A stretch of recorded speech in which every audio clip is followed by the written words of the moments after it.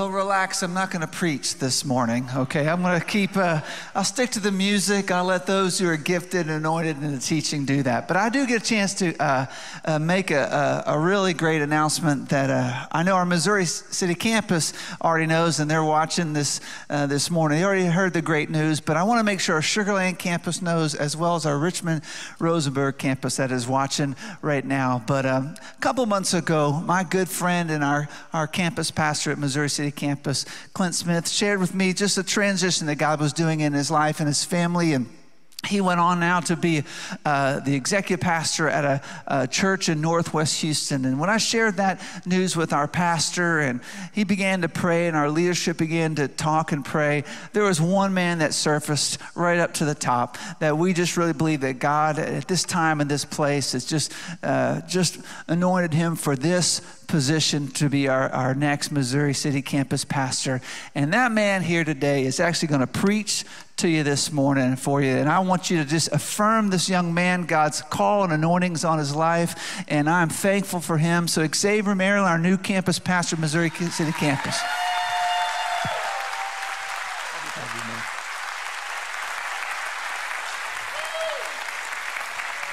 Pastor Tony, I was actually hoping you would stay and preach with me for maybe it's kind of, I was about to say tag, I'll preach, you sing. Okay. Maybe you preach, I sing.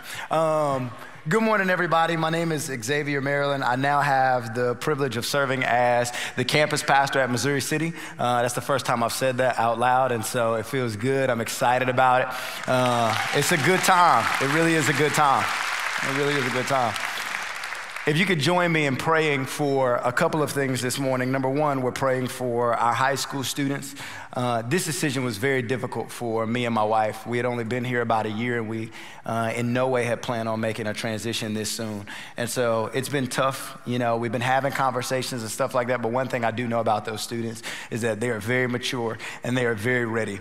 As a matter of fact, we took many of them with us to middle school camp about 2 weeks ago, and we let them lead groups of middle school students, some alongside Connect Group leaders and some by themselves. And we actually saw our high school students leading middle school students to Christ and having conversations with them about discipleship and mentoring them. And so they are ready. And this transition is going to be different for them, but we truly do believe it'll be better and give them a chance to lead. So if you'll be joining us in praying with and for them, if you'll be joining us in praying with and for my wife and I, of course, we are expecting in the middle of this transition. And so we are excited about that, and we would appreciate your prayers. And lastly, this morning, we're going to pray. On my way to church today, Christians like to blame everything on the devil. Satan was at work. I had a blowout for moms in the room, not like a pamper blowout, like a tire blowout. I don't want to cause any trauma. I know PTSD exists there.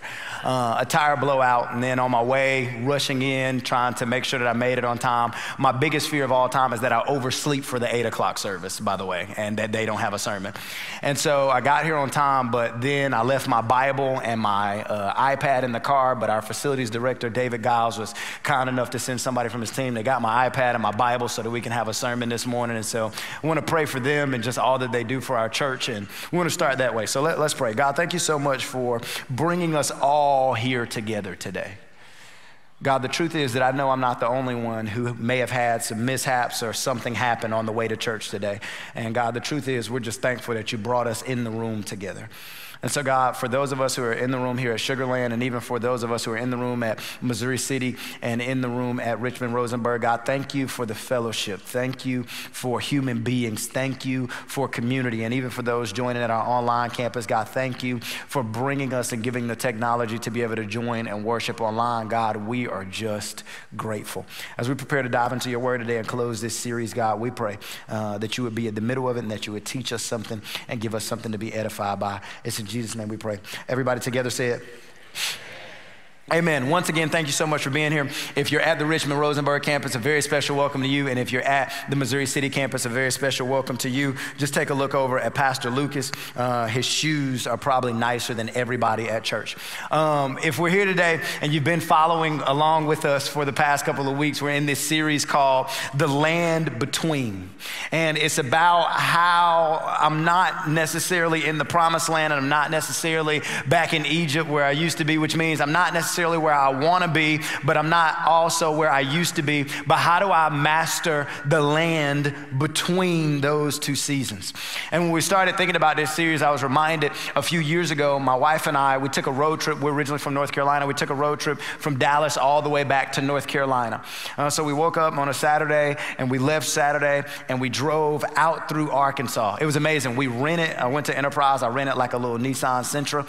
And when I got there, they didn't have one. And so they were like, hey, all we have is this BMW M3. And I was like, oh, I guess I can take it. I was really looking forward to that Nissan. And so we took the BMW. It was amazing. It didn't come with any brakes, or maybe I just didn't use them.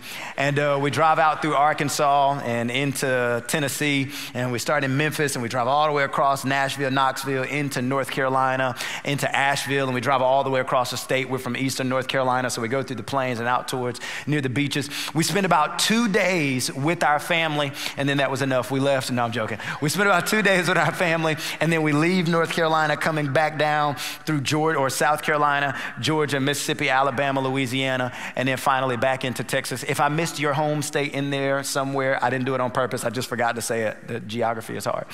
And so we come back on into Texas. The trip in total took us about 7 days, 5 days of driving for 2 days to see our family.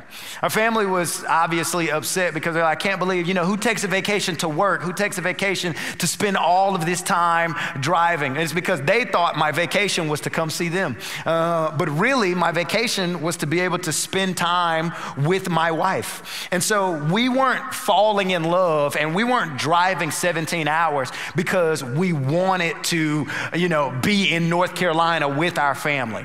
We drove 17 hours because we wanted to be in the car with each other.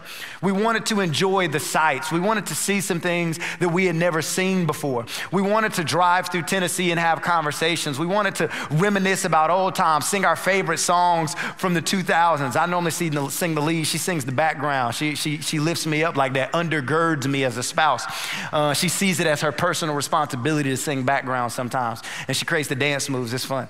And so we're singing songs in the car. We're reminiscing. We're planning for the future, what we want the next 5, 10, 15 years to look like. We're looking back on our marriage and thinking about what it's been like, some up times, some down times. We fell in love with the journey. And our trip became much more about kind of the monotonous, mundane car ride than it did about these high points and low points along the trip. We fell in love with the journey. And family, that's what this series is about. It's about, I know that the Lord is taking me somewhere, and I know that I'm not necessarily where I started at because I get older and I get more mature, but I don't want to be so fixated on the destination, and I don't want to be so fixated on where I started that I don't learn to enjoy, and that I don't learn to master the day-to-day, the monotonous, the mundane. And so you have a piece of paper in front of you. It's hopefully your notes. And what I want you to do is I want you to take that piece of paper and flip it over to the back. And there should be a big space on the back, a pretty empty space. And on that empty space, I just want you to draw a horizontal straight line like this one. Now, this current point all the way to the right here, this represents today. You're sitting in church, listening to a decent sermon. Hopefully you feel like it's above average. That would make me feel good. But you listen to a decent sermon so far. This is the current moment. And then all the way back here is the day that you were born. For some of you, it's a little further back than others. For some of you, a lot further back than others. It doesn't matter how far it is back. It's just the day that you were born. And I want you to draw these 2 points on the line. Now, after you've drawn that line, I want you to think about a highlight in your life. Maybe this is the time you started your current job. Maybe it's the day you got married, or the birth of your first kid. And for us, that would be right here. We are expecting. This is a highlight of our life. We're expecting. It's a boy. That's exciting. Now, think about a low moment in your life. Maybe it's the day you started this current job. Maybe it's the day you got married, the birth of your first kid. I'm joking. Obviously, I'm joking. I'm joking. Don't write those things, especially if they're sitting beside you. Maybe you lost a close family member. Maybe you were laid off. Maybe you got a diagnosis that was tough to deal with. There are plenty of these in your life. Just think about one. For me, one of those is actually, oddly enough, a highlight was getting married right in here. That was wonderful. But then my wife and I, our first year of marriage was kind of a low light. It ended in conversations about whether or not we were going to make it long term. So it became a little bit of a low light for me. And after you write your 2 points down, here's what I think you'll notice. I want you to think about when it comes to your highlight and when it comes to your low light, how much space is in between there? Like if your highlight was the birth of your kid, how much space until the next like kid highlight? Like first kid, you know, taking them home, then maybe like first words and then, or first steps, then first words, and then maybe first day of school, and then maybe kindergarten graduation, and then fifth grade, or whatever it is. But what you start to realize, maybe it's marriage, and then maybe first year not so good, second year not so good, but then you took a 3-year vacation. It's wonderful. It's a great time. You meet some new people. You move somewhere together. You both get raises. You have more money now. There's more space in there. So there's 2 highlights. But think about it. There might be a lot of highlights, a few, and there might be some lowlights, but what you'll realize is the story of most of your life and the story of most of my life is really just the day-to-day. It's really just normal. It's really rather monotonous almost. It's almost mundane. That, yeah, I pick the kid up from the hospital and we bring him home, but then after that, it's kind of just diapers and sleep. And I'm so looking forward to this stuff, like getting peed on and sleep deprivation and spending more money and even more money.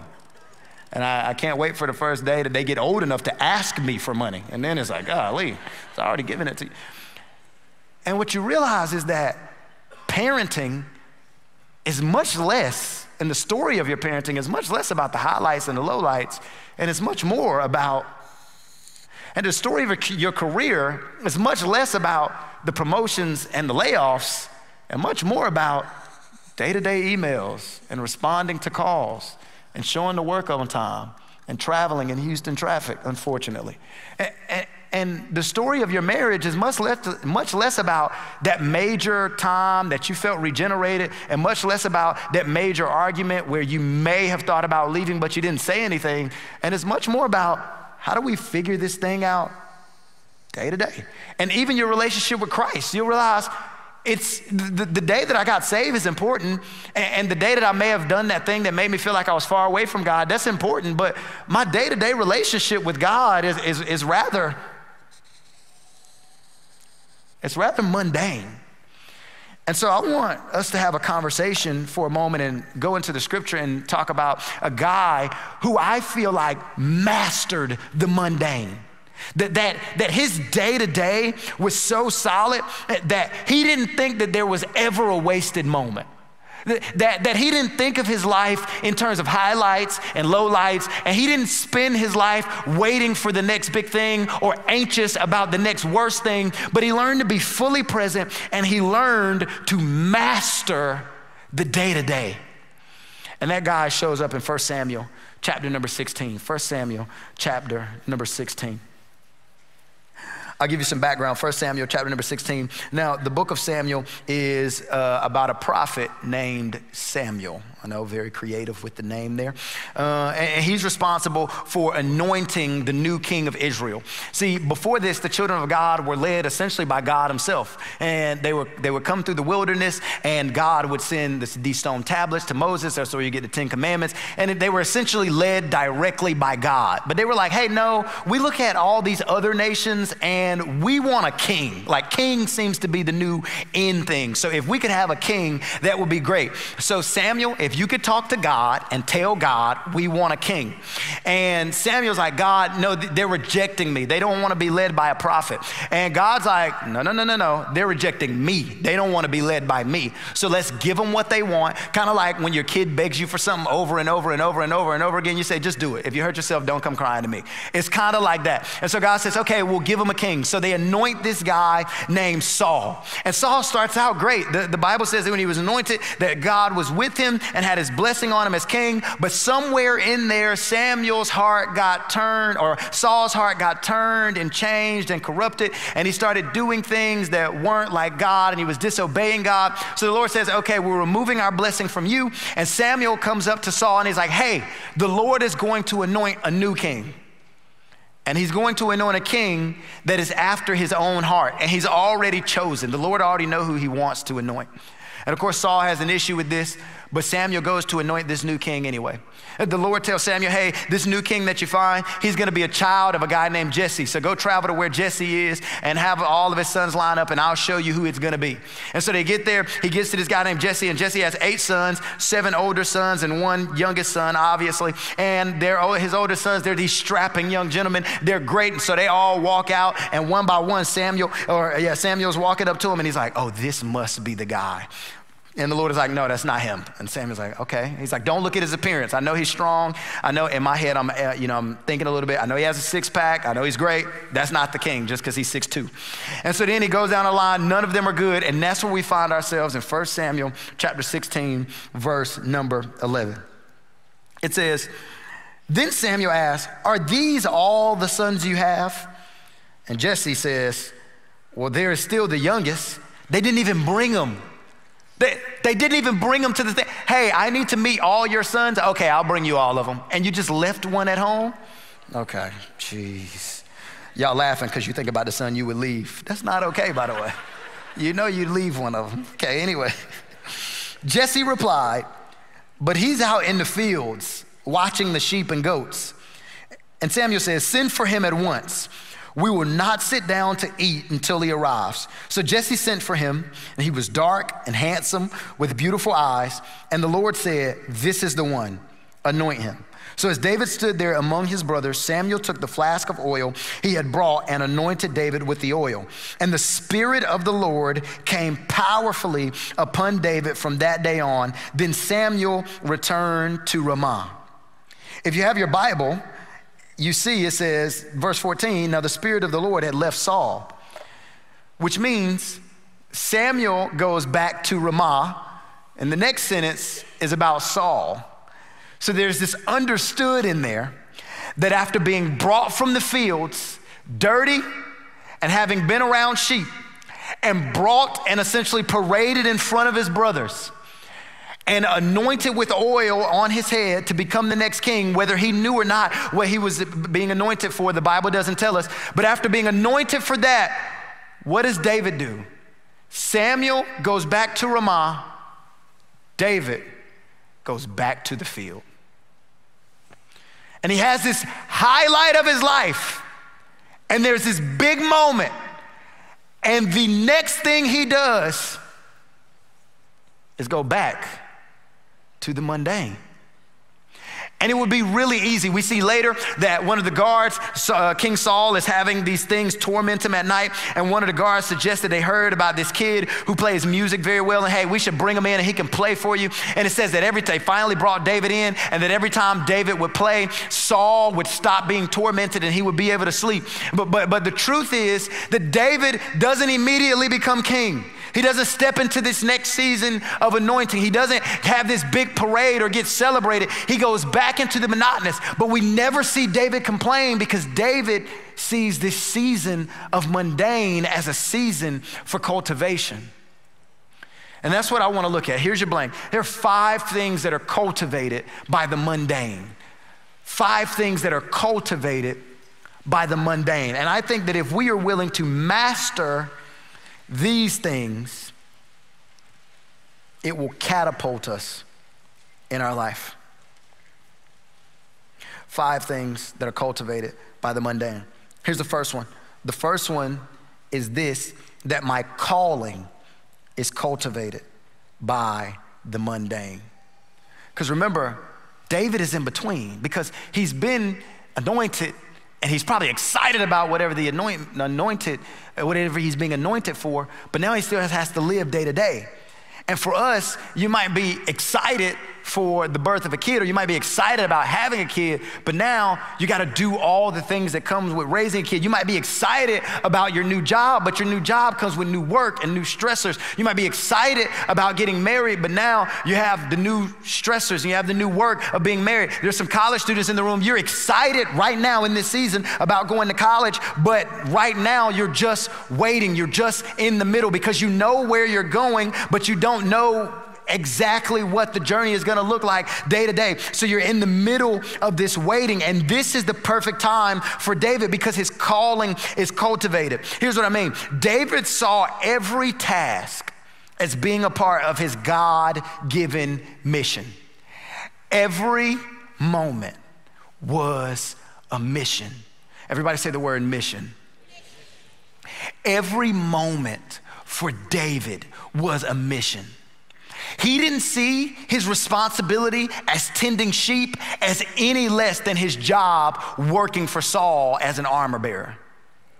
He didn't see his responsibility in verse 17 or in chapter 17. We see this. It says, Jesse's 3 oldest sons, Eliab, Abinadab, and Shemiah, had already joined Saul's army to fight the Philistines. But David, the youngest son, David's 3 older brothers stayed with Saul's army. But David went back and forth to help his father with the sheep in Bethlehem.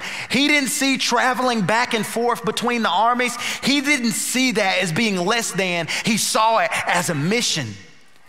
And because of this, he did everything he did as service to the Lord and not for personal gain and not for recognition. And my question for us is, in the middle of the mundane, what would it look like for us to see every single moment as a mission from God? How would it change? If I thought that my opportunity to respond to a coworker at work through an email was really a mission from God, how might I respond different? If I saw my responsibility as a member of my neighborhood as a mission and a calling from God, how might I treat my neighbors different? If I believed, which is true, if I believe that the Lord hand selected me and put me right in the middle of the family that I'm in, regardless of how dysfunctional it might be or regardless of what I might want it to be like, if I saw my responsibility to my family as a calling from God, how might I treat my family different? If I remembered that my parenting was a direct call and assignment from God and not something secondary to the rest of my life, how might I parent differently? If I realized that my service and involvement in my local church was a calling from God, how might I serve and be involved differently? Because the mundane is a chance to cultivate calling.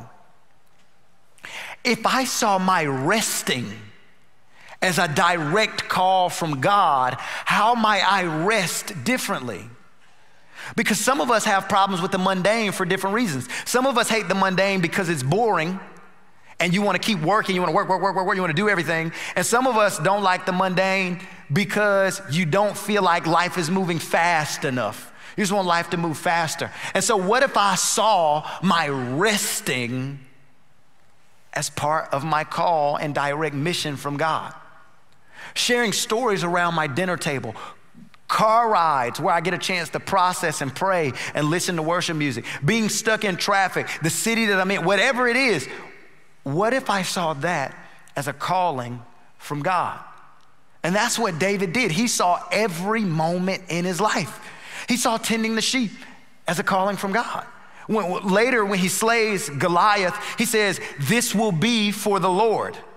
Because he saw every moment as a chance to advance the kingdom. And how might we react or respond differently if every moment, not just the highlights and the lowlights, but if every moment was a chance to advance the kingdom of God? Here's a question up underneath that. We give a question that we can ask ourselves to know how we're doing in the middle of this. And here's a question: what am I currently shepherding? That means, what has the Lord given you? Because this question will be different for all of us. What has the Lord given you that you have to now get your arms around to take care of?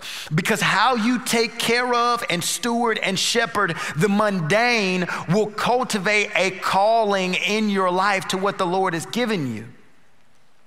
How you take care of how you eat and exercise and your physical health is part of what you are shepherding. And we have to learn to see that stuff as a calling. My personal responsibility is to take care of my home has to become a shepherding situation. If I'm in school right now, my schoolwork, my chores, my college life, my extracurriculars is part of what I'm trying to get my arms around and shepherd. I have to see it as a calling. And it changes my motivation, it changes my response, it changes how I interact with the world around me, because I understand that the mundane is a time to cultivate a calling. The second thing that the mundane cultivates is character. The mundane cultivates character. See, David was consistently referred to as a man after God's own heart. Even before Samuel knew David, he referred to him as that. Now, I know there's a Bible scholar in the room saying, hey, that doesn't necessarily line up, though, because Samuel being a prophet, the Lord could have told him about David, and obviously the Lord knows about David because he created David. But what we're reminded of is, remember in chapter 17, I told you that when Saul started being tormented at night and he needed somebody to play, there was a guard who stood up and said, hey, Jesse has a son, and he has the heart of a warrior, and he's a man after God's own heart, and I think he's skilled and talented as a musician. You should bring him in. So there were even people around David who could speak into his character. And so how did David cultivate that? When David was anointed, he probably would have been somewhere between 10 and 15 years old, which means he hadn't yet gone off to war, which means they saw David's character in how he handled his day-to-day responsibilities. And the truth is that your life and in my life, our character will be defined by how we interact day to day, not in the high moments and the low moments of our life. That cultivating a sense of character happens before I step into the position, before I get to the highlight. If I wait for the highlight to cultivate the character, I've waited too long. There are people in the room right now, you want to be married. You really, really do. And you're saying, hey, I'm praying for the Lord. I pray that the Lord sends me a man like this. I pray the Lord sends me a woman like this. I pray he's 6'2" or 6'3". I pray that he's tall and handsome and a six-pack. And I pray that he has all of these things. But the truth is that in the middle of that time, you haven't been cultivating the character needed to sustain a marriage. And so you have to learn to see this season of waiting as not a season of passivity. It's not a season of I can't wait. It's a season of, Lord, you're doing something right now. And I'm cultivating a character in the middle of that. You don't want to wait until you get promoted to find out you have an integrity issue. You want to cultivate integrity right now. You don't want to wait until you have kids to find out you have a patience issue. I found out the other day, I watched a 2-year-old for 25 minutes. When I say watch, I wasn't babysitting. I literally just had my eyes on one for 25 minutes and I was ready to give up. The thing that's hardest for me to process as I'm about to be a parent is that kids exist after they leave me. And I'm like, what the heck does a 2-year-old do all day? They don't have plans. Like, they don't wake up and say, okay, I'll chill out for this part. And no, they just do all day. And that's something the Lord is trying to cultivate in me right now. It's a character, because I'm not okay, there we go. It's a character. Thank you. This is therapeutic for me. But the Lord likes to cultivate a character in the middle of the mundane. So right now, here's the question for us. What habits am I currently building?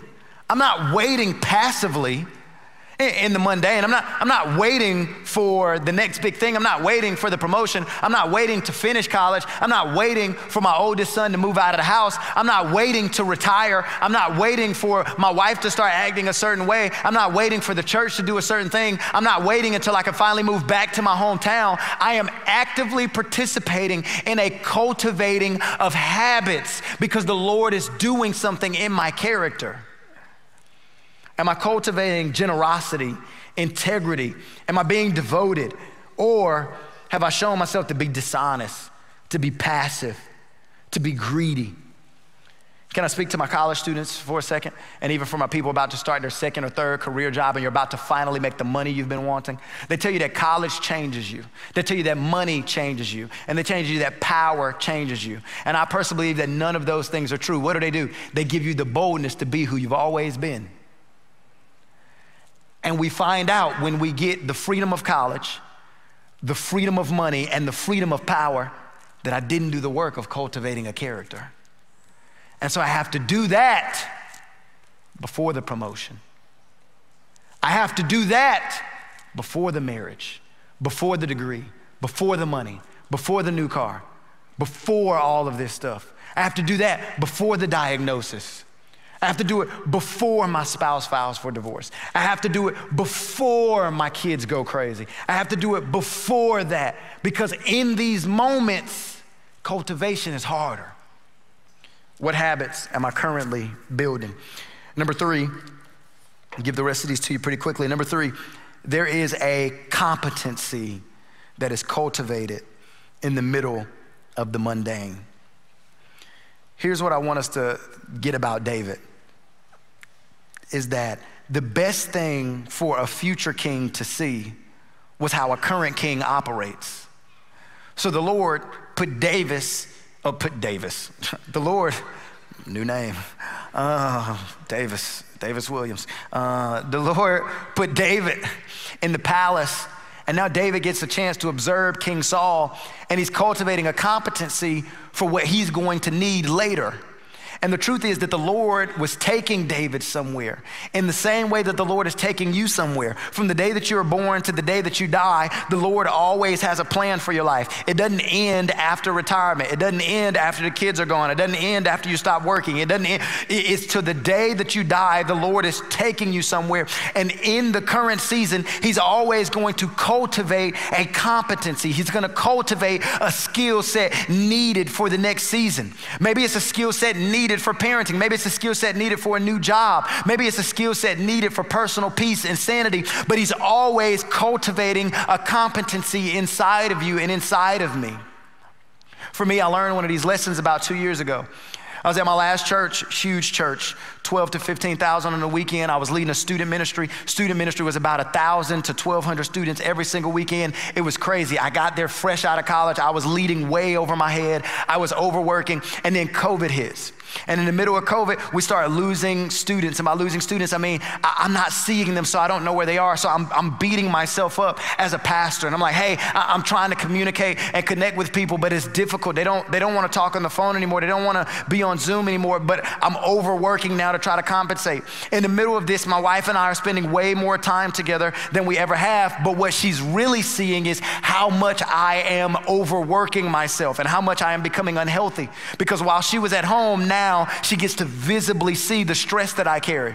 In the middle of that, I'm facing extra pressure because I took on more responsibilities because we had people walk away from ministry in the middle of it. And in the middle of that, I'm getting pressure from my parents who are back home because they're like, hey, people are dying. We want you to come to the funerals. But I'm like, hey, I don't know if I can travel. And one day I'm in a meeting and I'm kind of checked out. And one of the pastors says, hey, how are you doing? And I literally erupt into tears in the middle of the meeting. And I say, I am failing. And I say, I'm failing as a husband, I'm failing as a pastor, and I'm failing as a family member. But I'm giving 80 or 90 hours a week to all of these things that I'm trying to do. And I had a pastor pull me aside that day. And he hooked me up with this counselor, and they sat down with me and they walked me through this season. And he said, hey, what you need to learn to develop is a set of boundaries. I said, hey, I have boundaries easy. I learned how to say no. I just do the things that I'm responsible for. But he said, hey, boundaries aren't just about what you do physically. It is about what you are trying to control. And there are things in your life that you are trying to control that are God's responsibility. And so your balance issue and your boundary issue is really a pride issue. And what happened was I learned a valuable lesson that saved my marriage. I learned a valuable lesson that is the only reason I am in a healthy position to be able to say yes to the next season of my life. My wife and I are going into a season of transition. I'm gonna start this campus pastor position, and in 2 months and a half, I'm gonna have a newborn baby. And that's gonna be new. But because the Lord developed the competency before the position and before it was needed. It wasn't developed when I got the promotion. It wasn't developed, I was pointing way over here. It wasn't developed when I got the promotion. It wasn't developed even in the low place. It was developed in the days and months and weeks after. There's a competency that's developed in the mundane. And here's the question. What lessons am I continually learning? Number 4 that's developed in the mundane is community. Think about all the people's lives who were made better because of David's service. His father's life was made better because he still tended the sheep at the house. King Saul's life was made better because he would play for him when he was tormented. His brother's life was made better because he would go back and forth bringing them food while they were at battle and at war. And I'm not even talking about his kingship. And I'm not even talking about when he finally kills Goliath, which was this giant that they had been scared to fight for months. I'm not talking about those big moments. I'm talking about the people impacted by David's day-to-day life. And here's your question and my question. Where am I currently serving? Right now, if in your day-to-day life, you can go a week or 2 weeks or 3 weeks or 4 weeks, and the only person's life who is made better is your own, I'm not cultivating a sense of community. I'm not making my family, I'm not making my church, I'm not making my neighborhood, I'm not making my job, I'm not making any of those places better because I've lived up to this self-absorbed lifestyle that's all about me. And what the Lord wants to cultivate in the middle of the mundane is a sense of community, is a sense of collectivism, is a sense of understanding. Community in church is not necessarily just cultivated in the row. I would bet money, no, I wouldn't bet money, I'm a pastor. I would bet bragging rights that you may not know everybody sitting on your row. And that's not a bad thing, but what you have to ask yourself is, do I genuinely have a community when I'm at church? Or am I just here to hear another sermon and leave? Am I cultivating community day to day? The last story I'll share with you is in that low moment when my wife and I experienced that first year. The one thing that helped us was we joined a Connect group. And our Connect group, we gave each other permission. I used to lead the Connect group and I say, okay, here's the deal. Once a month, we're gonna tell on each other. So I want you to bring all the things your spouse does wrong to the meeting. I was gonna tell big time. But it gave other men a chance to hold me accountable to stuff that my wife couldn't hold me accountable to. It gave other women a chance to hold my wife accountable to some stuff that I could not hold her accountable to. There are just some things, no matter how good you say them, you cannot say to your spouse. I don't know why, we just hear it differently. She said, hey, can you pick your socks up? I heard you're a horrible man. Why are you attacking my manhood? Community is cultivated in the mundane. Lastly, contentment is cultivated in the mundane. And this may be the hardest one yet. I mentioned it before, David is anointed to be king when he's probably 10 or 15 years old, somewhere in there. We know that David doesn't officially take the throne until he's 30. And so you have somewhere between 15 and 20 years of waiting. And during that time, David has to be content. See, David's a lot better than me. He's a lot more spiritual than I am, a lot better relationship with the Lord than me. Because for me, it would have gone a little differently. Because if I was tending the sheep and they say, hey, David, can you bring us some food to the battlefield? I'm like, oh, I'm sorry, Elliot. Were you the one anointed with oil a little while ago, or was that me? How about you come get the sheep and I'll go to battle? Because right now, y'all are not fighting. And if I go out there and fight, the Lord is with me. David, do you mind coming up here and playing for me? I'm a little tormented. Oh, I'm sorry, Saul. David, what are you wiping your hair for? I think the oil is still there. And so if you look a little closely, it's still glistening. And as a result, I'm not available to do anything for you until I stop glistening. I'm shining right now. And for me, that's how it would have went. But you never see David do any of those things. You only see him be content with where the Lord has placed him. He never badmouths Saul, never talks bad about his leader. He never talks about, oh, I just can't wait to the day that I'm king and when I'm in charge, this is never gonna happen. You never hear him get discontented in the moments that he's waiting. You see David cultivate a sense of contentment. And here's the question that you and I can ask when we're thinking about being content is this: what am I not appreciating? What am I not appreciating? When I look around my life, what are the things that I'm taking for granted? I know that I'm not content because I start complaining. When I look at other people's job and I'm like, man, they get paid twice as much as I do to do half the work. It's proof that I've become discontented. I'm not saying I don't have goals, or I don't observe reality, but I also have to balance goals and reality with trusting God in the middle of the process. I'm not content when I'm comparing my relationship or lack of relationship with everybody else's. I'm not content when I compare my kids to other people's kids. I'm not content when I compare my church to other people's church.